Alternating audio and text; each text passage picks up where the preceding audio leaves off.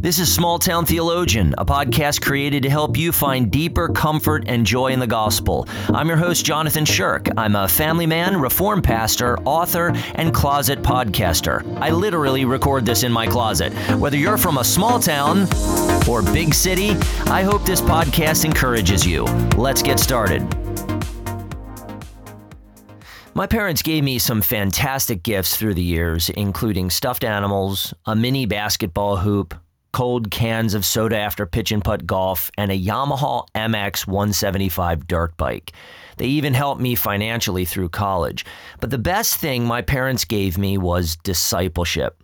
They led and nurtured me spiritually. I heard about God's law and my sin, the gospel of Christ crucified and risen for my salvation, and how I should live for God, first from my parents. They took my discipleship seriously.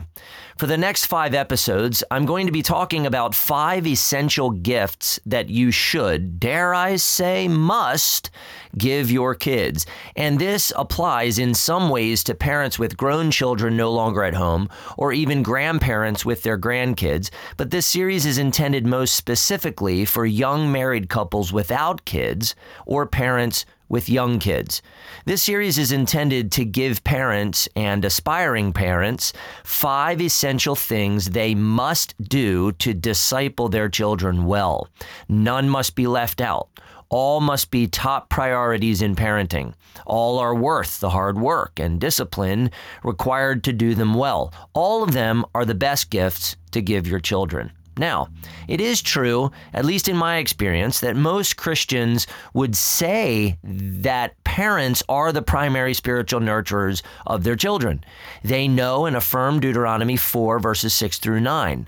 Even secular studies show that parents have the greatest influence on their children and even greater influence than their peers. I worked extensively with middle and high school students and their parents for over 7 years. I was immersed in youth ministry for years. I even served on my denomination's youth ministry committee. And I've noticed 3 significant problems in the church when it comes to parenting. 1, though most Christian parents acknowledge their responsibility to disciple their children, and to some extent, many assume they are doing it, many simply delegate their responsibility, as they do with education, music lessons, and sports, to so-called professionals in children's or youth ministry. I guess they assume delegating discipleship is faithfulness. It's not. Parents have the biggest responsibility. 2, some parents don't seem to know how to disciple their children effectively. I'm talking nuts and bolts. I'm talking a simple and clear action plan. They are either ill-informed and don't know what to do, or disobedient and refuse to do what they should do. Or perhaps there's some other reason. Whatever the reason, many Christian parents who are motivated and diligent in many areas of their kids' lives are doing the bare minimum when it comes to discipling their children. Even parents who do these 5 things are often discouraged at how inadequately they do them. Every parent needs encouragement in how to become more effective in discipling their children. 3, most Christian parents seem to recognize their responsibility to disciple and nurture their kids. Many even recognize the importance of these 5 essentials. However, and here's the 3rd problem, they seem to lose heart as to the effectiveness of the 5 essentials and often trust other things, other activities, other methods to bring about spiritual change in their kids. Under the pressure of parenting, many parents become pragmatists. Instead of trusting God to use his means of creating, sustaining, and strengthening faith, they turn to popular opinion and what appears to work, or at least draw a crowd. Some parents seem to give up on the lean meats, fruits, vegetables, and grains of discipleship in order to give their kids sugar because it tastes good and produces a noticeable high, only to realize years down the road that sugar doesn't satisfy the spiritual hunger of their children nor sustain them through the arduous journey of life. My intent for these next 5 episodes is not to comprehensively address parenting. There are many important topics I will not address. Feel free to email me questions on those important topics. My intent is also not to give a detailed analysis of these 5 essentials, but rather to give parents a simple framework to work from, to give the skeleton upon which to put the muscles and skin, to give the 2x4 structure upon which to put the siding and shingles. My intent is to answer the question, okay, so how do I do it? What does it look like practically?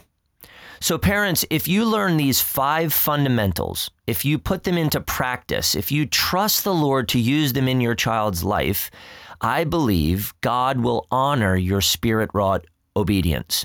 I believe you will see God do marvelous things in your family and increase your gratitude.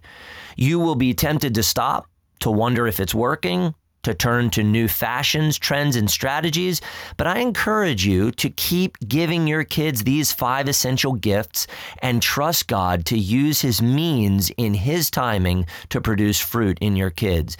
You want the best for them, right? Then trust the Lord's best.